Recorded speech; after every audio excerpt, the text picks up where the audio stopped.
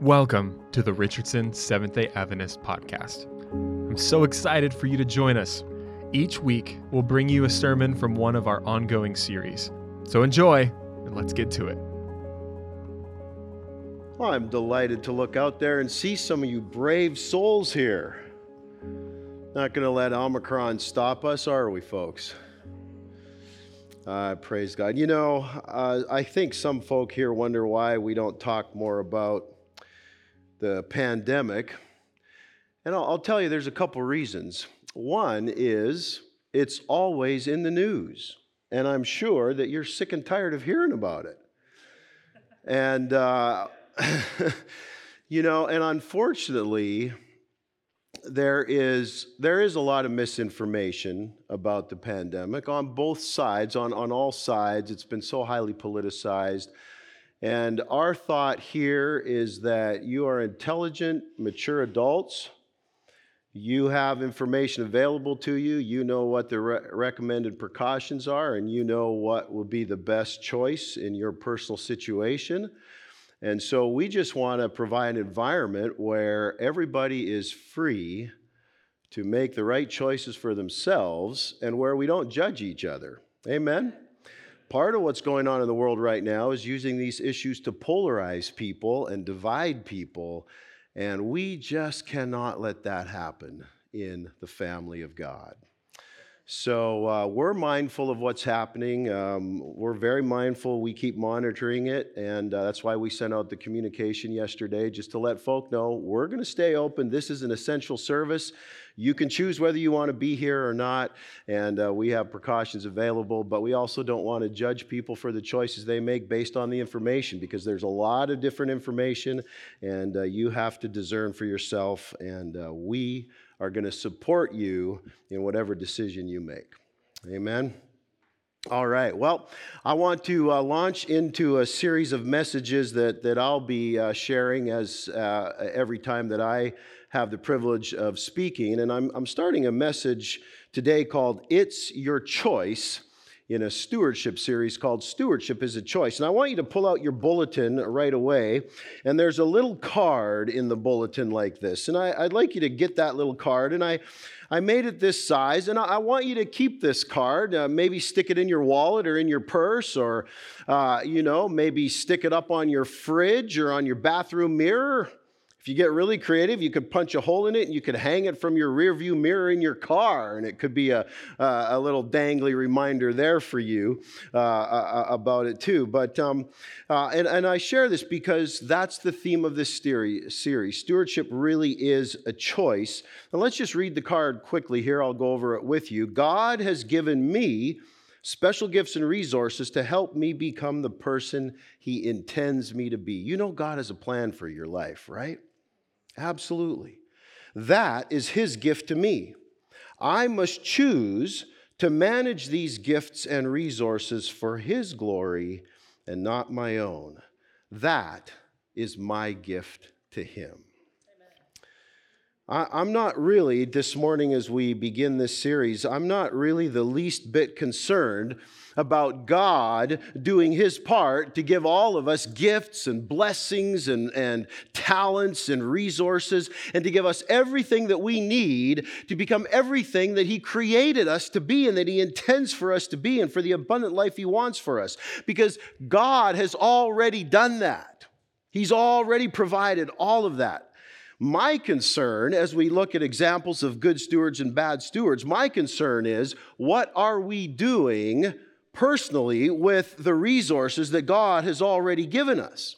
That's why I've chosen this theme. Stewardship is a choice. Every person here is already gifted and already blessed by God. That's not the question. The question is, what are we doing with the blessings God gave us? You see, we're all gifted with different abilities, different talents, and they're not all the same, and that's as it should be. God designed it that way. We don't even have the same likes or the same dislikes. We don't even have the same enjoyments or the same, frustrations, and that's all right, because God wants us to be different. It's like one gal that said, hey, if everybody were like me, they'd all want to be married to my husband. And her friend said, well, if everybody was like me, nobody'd want to be married to my husband. But we're all different, and that's okay. The question is, what will we do with what God gave us?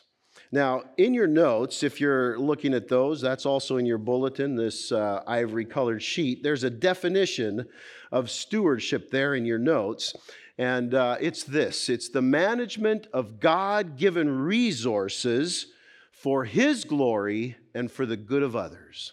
That's what stewardship is. And this encompasses a lot more than just, everybody, when we start talking about stewardship, everybody thinks of money. And that's a part of it. But that's not the only part of it. Stewardship encompasses our whole life, our entire lifestyle. Every piece of it has to do with, it's a resource, whether it's time or health or talent or ability or intelligence or material possessions, whatever it is.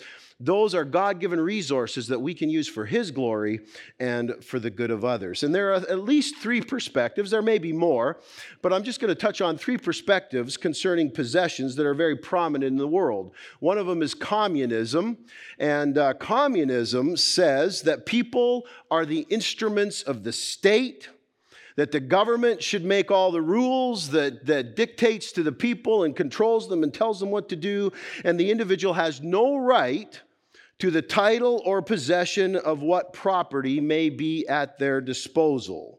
And so that's what communism says. Now, of course, we don't live in that kind of a nation, should I say yet? But anyway, there's another outlook on possessions, and that is capitalism, which is entirely different. It says that what a man can rightfully, or a woman can rightfully purchase and control and manage belongs to them. It's theirs. And then, and those are two totally opposite philosophies. But what's interesting is there's another philosophy, and that is Christianity. And Christianity says neither one of those things. God owns everything and gives resources to me to take care of and to manage. What I have is not mine. It's borrowed. It really belongs to God. It's like the great song, nothing in my hand I bring, simply to what? Thy cross I cling. Too many people, I'm afraid, think that what they give in the offering plate is theirs. No, no, no. Not only what you give in the offering plate is God's, what you have in your pocket after you do that, it's still God's. There are some who think that God gets 10% and we get 90%. No, no, no. It's all, 100% of it is God's to start with. He's just so generous that He lets us do what we feel best with 90%, right? But we still are managing for Him. Maybe we should sing Victory in Jesus here this morning. This may be a little challenging already for this early in the morning. But let's have prayer before we dive into God's Word. Lord God, as we go on this journey together, looking at stewardship being a choice, and just how we approach the perspective of our entire lives, not just with our bank accounts, but with every piece of it. I pray, Heavenly Father, that your Holy Spirit will minister to us, that you will encourage us where we need to be encouraged, that you will convict us where we need to be convicted, and that we will be more kingdom-minded people that are serving you and being a blessing in this world as we wait for Jesus to come. Please use this message, I pray, and speak to us through your word and your Holy Spirit in spite of this human vessel. In Jesus' name I pray and thank you. Amen. Let's open our Bibles to Luke chapter 12. If you'll go there with me, this will be our first story, Luke chapter 12. And as you're going there, I just want to point out that the Bible, we're going to look at 4 different models of stewardship today. And there's those 4 different models, and there's 2 good models, and there are 2 bad models, all right? And so we find these here in the Scripture, people who do different things with the possessions that God's given them. And I'm going to start here in Luke with a bad model. And in your notes, if you're following along, this bad model, I've entitled it, The Steward Who Does Little with much. All right? This is the first bad model, the steward who does little with much. Here's a person who's been blessed with many, many possessions, and yet he's doing very, very little with them. Let's start reading. Actually, I want to back up into verse 13. It gives us a little more context for the story. Then one from the crowd said to him, "Teacher, tell my brother to divide the inheritance with me." And so you understand the context here is materialism. I want my inheritance. But he said to him, "Man, who made me a judge or an arbiter over you?" And he said to them, "Take heed and beware of covetousness, for one's life does not consist in the abundance of the things he possesses." Then he spoke a parable to them, saying, "The ground of a certain rich man yielded plentifully." All right. Now, as we keep reading from here, I want you to pay attention in the next 3 verses to the use of the personal pronoun. What's the personal pronoun? I, my, mine, whatever, right? Okay, pay attention because it's going to, well, I won't spoil it. You just pay attention with the Bible here. All right, here we go. Verse 17. And he thought within himself, saying, "What shall I do, since I have no room to store my crops?" So he said, "I will do this. I will pull down my barns and build greater, and there I will store all my crops and my goods. And I will say to my soul, soul, you have many goods laid up for many years. Take your ease, eat, drink, and be merry." But God said to him, "Fool, this night your soul will be required of you. Then whose will those things be which you have provided? So is he who lays up treasure for himself and is not rich toward God." So it's pretty interesting here, right? The personal pronoun, if you count in those 3 verses where we started paying attention, it occurs 11 times in 3 verses. 11 times. This guy made a terrible mistake. He thought that what he had was whose? His. That's right. He thought what he had was his. And so he said, "What will I do with my goods?" He didn't have to store up those goods, by the way. If he didn't have room for all of them, he didn't have to store them. He could have shared them. He could have helped needy people. He could have advanced the kingdom of God. Notice that it was after he made his bad decision to build bigger barns and keep it all for himself, after he made his bad decision, that God called him a fool. Not until then. But it was after he made that bad decision, God called him a fool. It was after that God said, "Tonight your soul is required of you." Now, I happen to believe that this scenario could have been a lot different. It could have been otherwise. He could have taken his goods and used them to help his fellow man, and he could have used them for the glory of God. And if he'd done that, instead of calling him a fool, God would have said, "Well done." Instead of requiring his soul of him that night, that man could have lived a long and a happy and a prosperous life, and he could have enjoyed the fruit of watching the Lord's blessings on him as he passed those blessings on to many other people, and he could see their joy and how it blessed them. But he was a fool. Why? Because he had much, but he did little with it for God and for others. You see, all he had to do was use the wealth God had given him to bless others, but he didn't do it, and it cost him everything. Let me give you 4 observations really quickly about this model, this bad example of someone who did little with much. First observation, self was given number 1 consideration. In the Bible story that we just read, the only person the guy was thinking about was who? Himself. That's right. What am I going to do for me? Number 2, he had an opportunity to help others. The person who is given very much by God had this opportunity to be a blessing to other people, but he decided not to do it, which brings me to number 3, he made a bad decision. The farmer, or this rich man in this story here, this first model, he made a really bad decision to store up and keep for himself. And that brings me to number 4, he paid for his bad decision. In the story, the farmer who made the bad decision suffered the consequences for it. And by the way, they were eternal consequences. They weren't just temporary.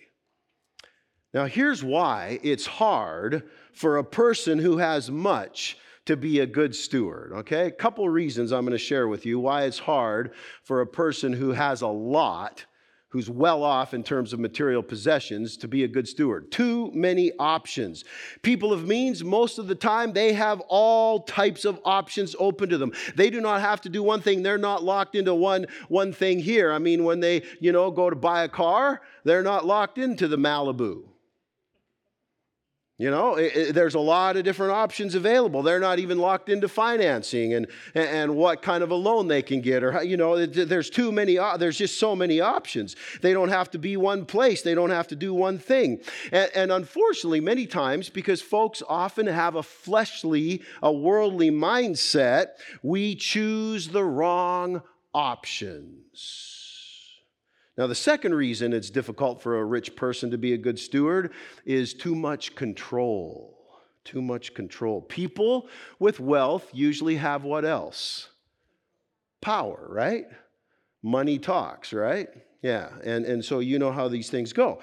And so they have a difficult time submitting to the lordship of Jesus Christ. It's hard to let go. It's hard for all of us, but in these other cases in particular, and let God control everything about a wealthy person's life. Now, I know what you're saying right now. I know what you're saying right now. You're saying, most of you feel really, really good about this part of the message. You're saying, amen, pastor. Amen, pastor. You just pour it on them rich folk. You let them have it. Those people, they're loaded. They should give all that money away. Amen. Let them have it. I know that's what's going through your mind. You're just wallowing in the message right now. Don't worry. The train's coming down your track too. Because before I'm done this morning, I plan on biblically running over every one of us here today, all right? It's going to hit all of us because this is a bad model. It's a person who does little with much. And by the way, I hate the idea that being rich automatically makes you unspiritual or bad. Abraham was the wealthiest guy around. Job was the wealthiest guy around. They were wonderfully godly people who did incredible good in the world. So let's not equate those two things together around here, okay? It's not that way, but there are pitfalls. All right, let's go on. Let's turn to John chapter 6, verse 5. John chapter 6, and we'll start in verse 5. The second model of a steward is a good one. It's a person that does the opposite that we just read. They do much with little. The first person did little with much. This person is going to do much with little. Now, the world may despise, and so if you're following along your notes, there you have it, the steward who does much with little. The world may despise small things, but I want to tell you here today, Jesus Christ does not despise small things. He said it's the cup of cold water that you give in my name, right? It makes all the difference. It's the widow who gave her 2 mites. God sees the small things, and he blesses the person who does much with little. John 6 gives us an example of that. It's the only miracle of Jesus that's actually recorded in all 4 of the Gospels. And it's the story of the feeding of the 5,000 with this little boy that shared his lunch, and it just had a few little loaves and a few small fish. It's a beautiful example of someone who did much with little, right? Let's start reading in verse 5, John chapter 6. Then Jesus lifted up his eyes, and seeing the great multitude coming toward him, he said to Philip, "Where shall we buy bread that these may eat?" But this he said to test him, for he himself knew what he would do. Philip answered him, 200 denarii worth of bread is not sufficient for them, that every one of them may have a little. One of his disciples, Andrew, Simon's brother, said to him, "There is a lad here who has 5 barley loaves and 2 small fish. But what are they among so many?" Let's stop there for just a moment. Notice that statement. What are they among so many, right? Tuck that in your mind, because isn't that how we often think about things? We're not possibility thinkers. We're small-minded. We're impossibility thinkers. And we look around, 5,000 people to be fed. It's impossible. We find one kid with 5 loaves and 2 fish. Why even bother? Well, that's just somebody's lunch. That's not going to make any difference. It's just for him. What would 5 loaves and 2 small fish be for so many people? Let's keep reading. Verse 10. Then Jesus said, make the people sit down. See, this is what I love about Jesus. He's a possibility thinker, right? Amen. When you have God in it, think possibility. Now, there was much grass in the place, so the men sat down, in number about 5,000. And Jesus took the loaves, and when he had given thanks, he distributed them to the disciples, and the disciples to those sitting down, and likewise of the fish, as much as what? As much as they wanted. It wasn't even just a little bit, enough to take the edge off your hunger. It was what? As much as they wanted. So when they were filled, he said to his disciples, gather up the fragments that remain so that nothing is lost. Therefore they gathered them up and filled 12 baskets with the fragments of the 5 barley loaves which were left over by those who had eaten. This is an awesome example of somebody who does much with little. You see, there are temptations for people who don't have very much not to be good stewards, right? Temptations for them not to be good stewards. And let me give you 2 of the things that tempt this kind of a person in that kind of a situation. 1, there is barely enough for my own needs. You see, we're not tempted to be a good steward when we have only a very little, because we say, how can I help others when I can barely take care of myself? What's going to happen to me if I help so-and-so, right? So that's a constant temptation for people who have little as far as possessions go. And the second temptation that keeps us from being good stewards when we have a little is to say this: giving my little to a big, needy world is not going to make a difference. It's just like a grain of sand on the seashore. It's not, nobody's even going to notice it. What will my little bit do in this world of tremendous problems and tremendous needs? My goodness, all these needs, it's just overwhelming. I don't even know where to start, so I don't think I will. You see, for those 2 reasons, people who have little many times tend not to be good stewards. What is my little bit in this world that is so needy and I barely have enough to take care of myself? Well, I want to ask you a question. Anybody here good at math today? Let me see your hands. No takers. Nobody. Oh, yes, that's, praise the Lord. We got our resident CPA in the house. All right, good. Maybe at second service there'll be somebody else that's good at math too. Okay. So how much, think about this, how much is 4 sextillion, 8 quintillion dollars? How much is that? Well, let me just put it this way. A lot. I love that. Somebody said a lot. Good. Scott, you don't even need to know math, right? Okay, very good. You know, yes. So I figured this out, okay? And so if you do this, let me try to get this up on the screen here. Okay, so if you take a 4 and then you put 008, and then you put 18 zeros behind it, that's 4 sextillion, 8 quintillion dollars, okay? There's not even that much money in the entire world, okay? The entire world is only measured in terms of trillions of dollars. The GDP, all the wealth in the entire world amounts into the trillions, maybe 200 or 300 trillion dollars, all the countries combined, all right? That's where we're at. So, I mean, this is just astronomical.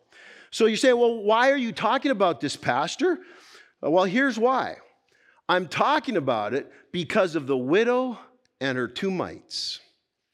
Think about this. When Jesus saw her put the offering in the temple that day, those 2 mites, if they'd have been put, follow me now, in the Bank of Jerusalem at 4% interest, compounding semi-annually, by now, in this year, they'd be 4 sextillion, 8 quintillion dollars. Now, here's my point. You love this, Ed, I know. He's just grinning over there.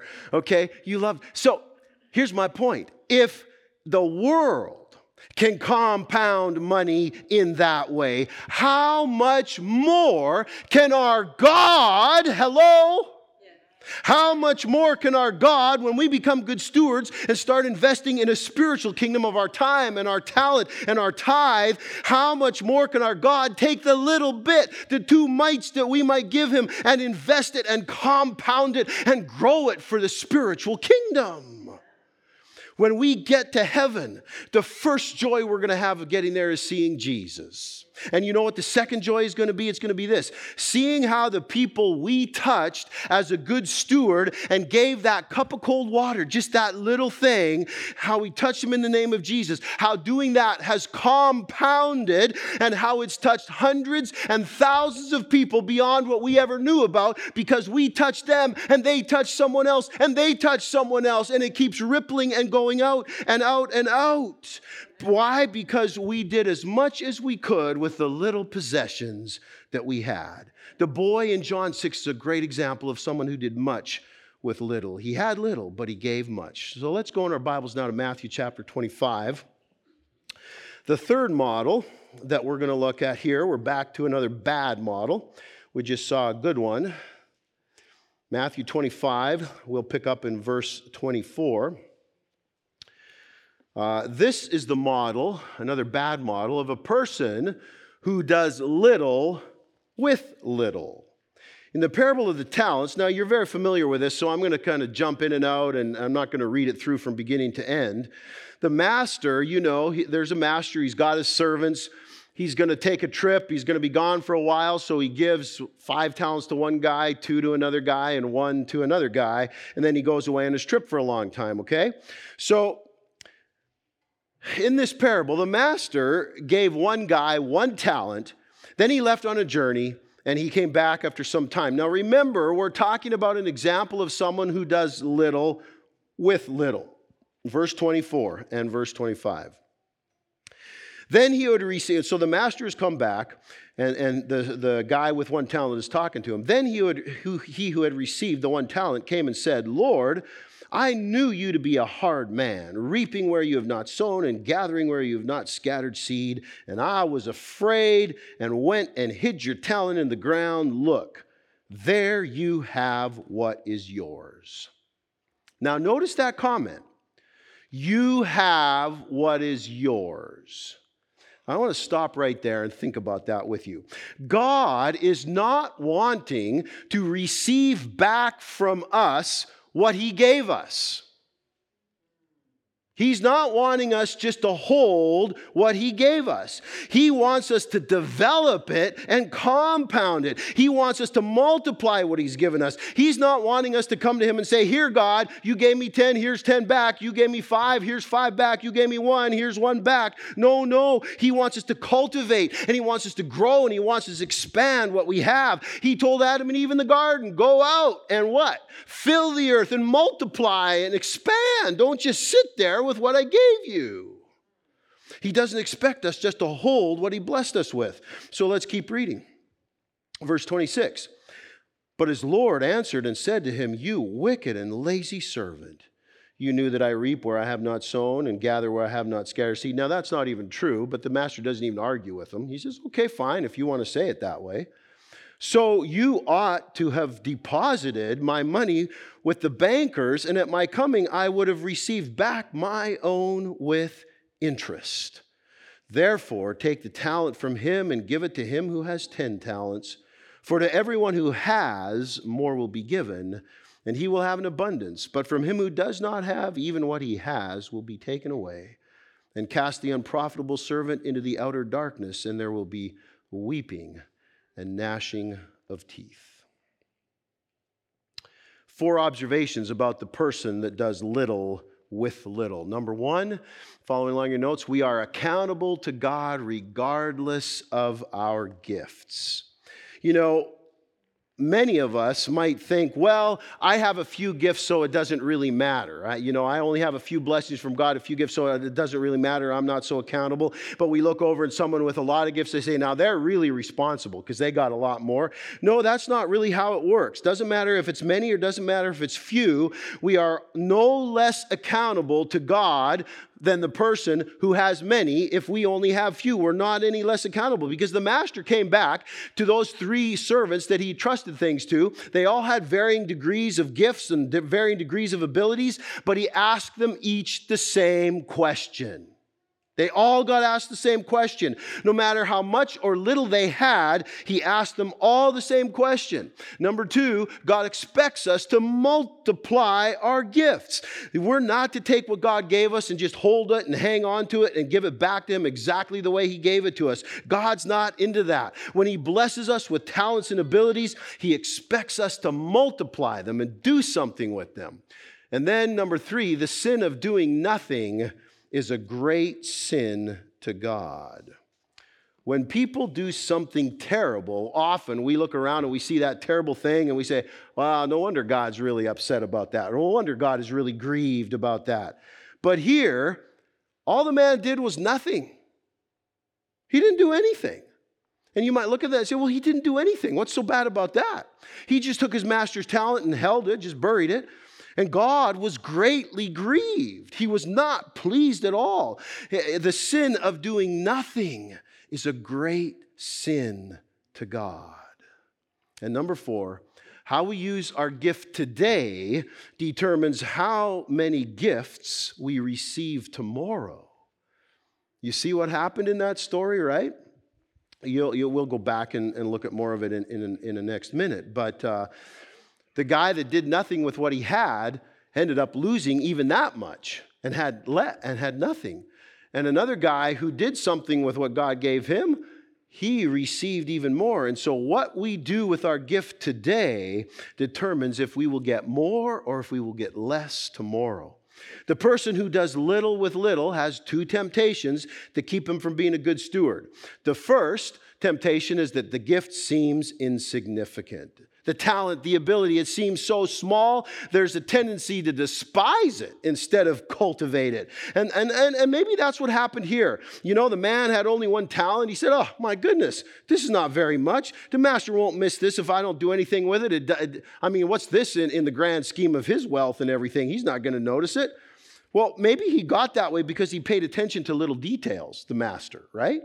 And 1 talent, if you manage it wisely, it becomes 2, and that 2 can become 4, and so on. So maybe, anyway, and so the other thing, maybe, that the other temptation that could happen is that, well, maybe the fellow saw the other 2 guys get 5 talents and 2 talents, and maybe he decided to have a poor pity me party, Went over there in the corner of the church and sucked his thumb and said, oh, man. Went over there and pouted. I can't sing in the choir, or I can't be on the board, so I'm just not going to do anything. My goodness. That could be a temptation. Now, the second temptation, make sure you get this down, by the way, is the people with little, when I receive more blessings, then I'll start giving. This is a big thing. I hear it all the time. When I receive more, then I'll be a good steward. People say, Pastor, I just can't afford to tithe. I don't make enough money. But when I start making more, next time I get a raise, then I'll start giving to God. No, you won't. You've already spent the raise before you got it.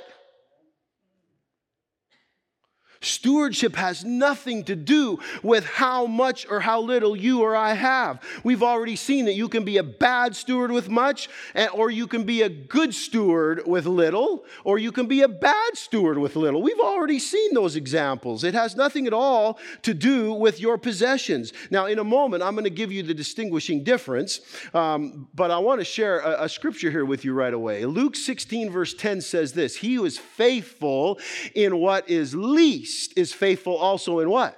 much. And he who is unjust in what is least is unjust also in much. Let me give you a little pearl of wisdom here. If you don't have much right now and you want to have much, get faithful with what you have and see what God will do. And here's one thing that I really believe. What kind of a character do you need to have to handle wealth? Wealth is a heavy burden. And I really believe not more people are wealthy because they don't have the characters to handle it.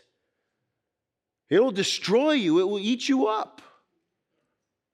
And there are principles. And if you're faithful with what you have, even though it's a little bit, God's going to see that and he's going to know, hey, I can trust him with more. And I'm getting away from my sermon and I know I'm running out of time, so I better get back here. But Jesus says if you're faithful in small things, you'll be faithful in big things. And if you're a good steward when you have nothing, you're going to be a good steward when you have everything. If you're a bad steward when you have nothing, you'll be a bad steward if you ever get to have everything, right?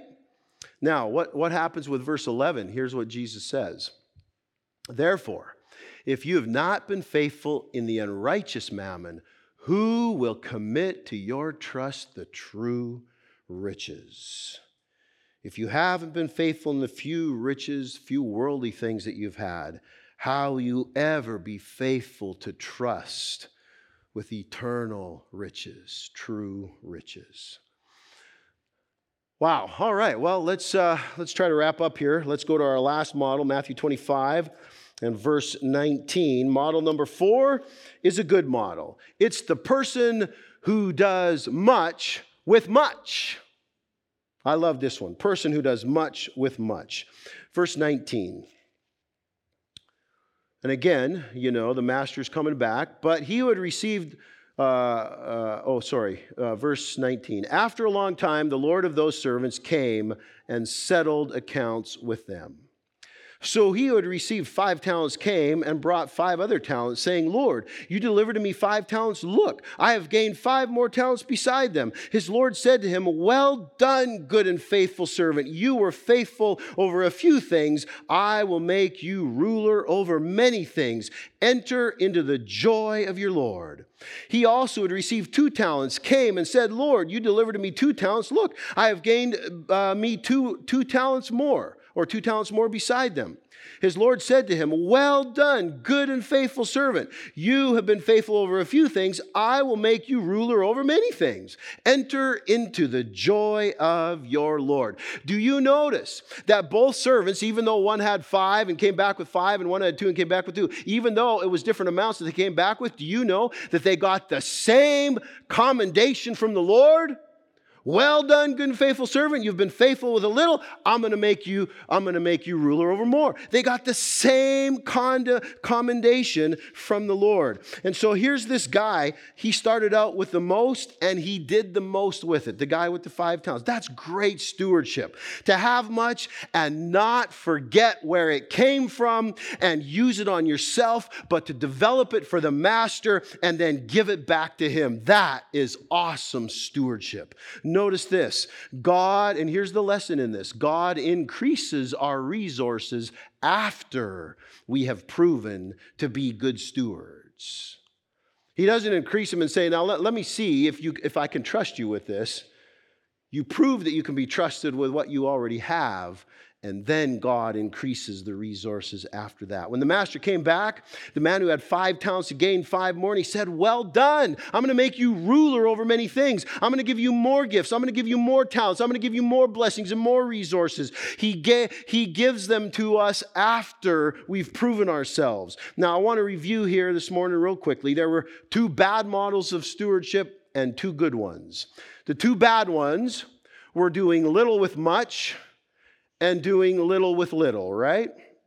And the 2 good ones were doing much with little and doing much with much.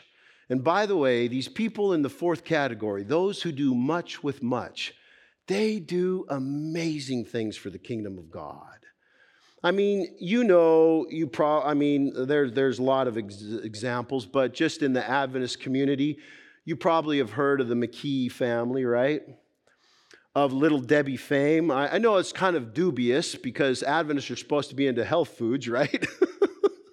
But the McKee fortune is built on Little Debbie's. But I mean, literally tens of millions of dollars given into the kingdom of God, and educational institutions and all kinds of mission projects around the world funded. Another name in the Adventist world you might have heard of is McNeilis, right?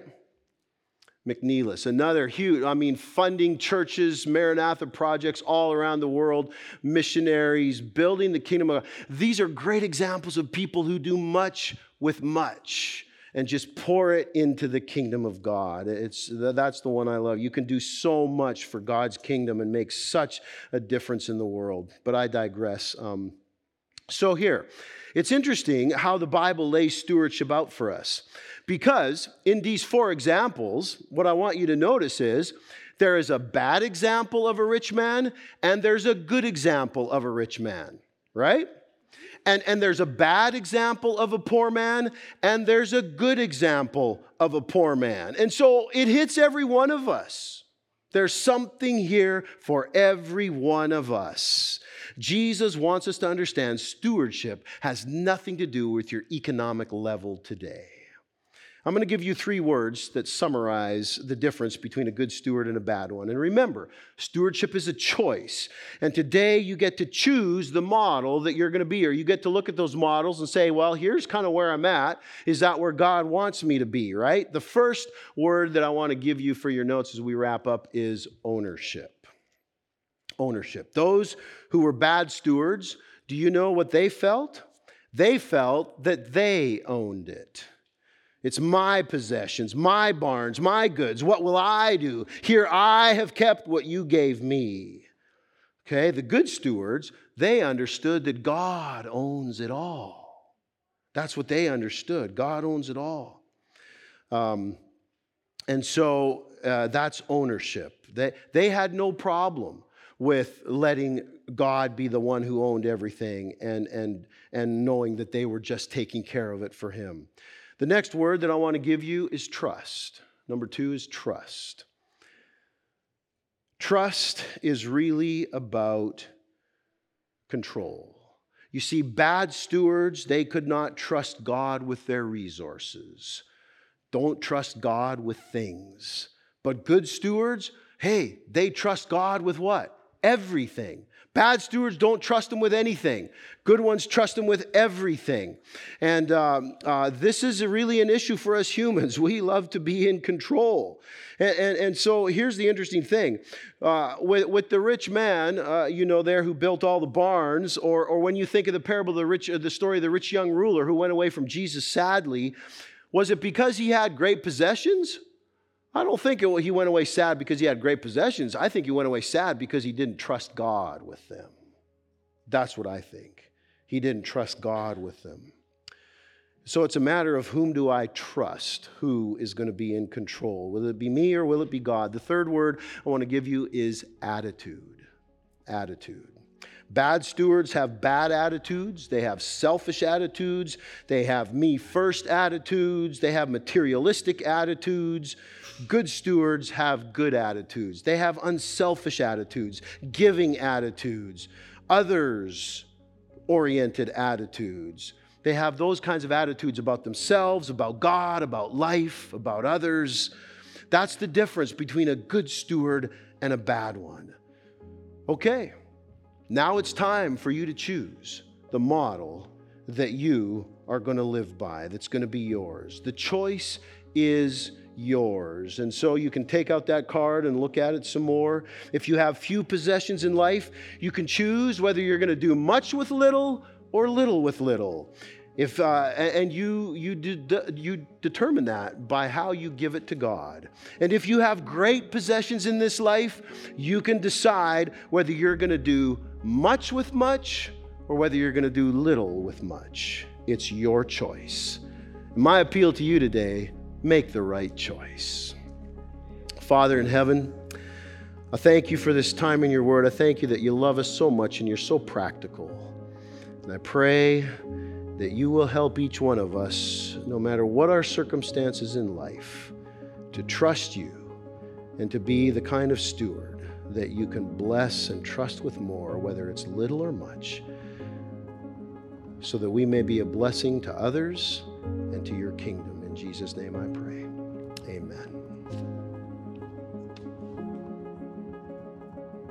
Thanks so much for listening. I hope you were blessed by this sermon. So bring a friend, listen, have a conversation, and remember, you're in our prayers.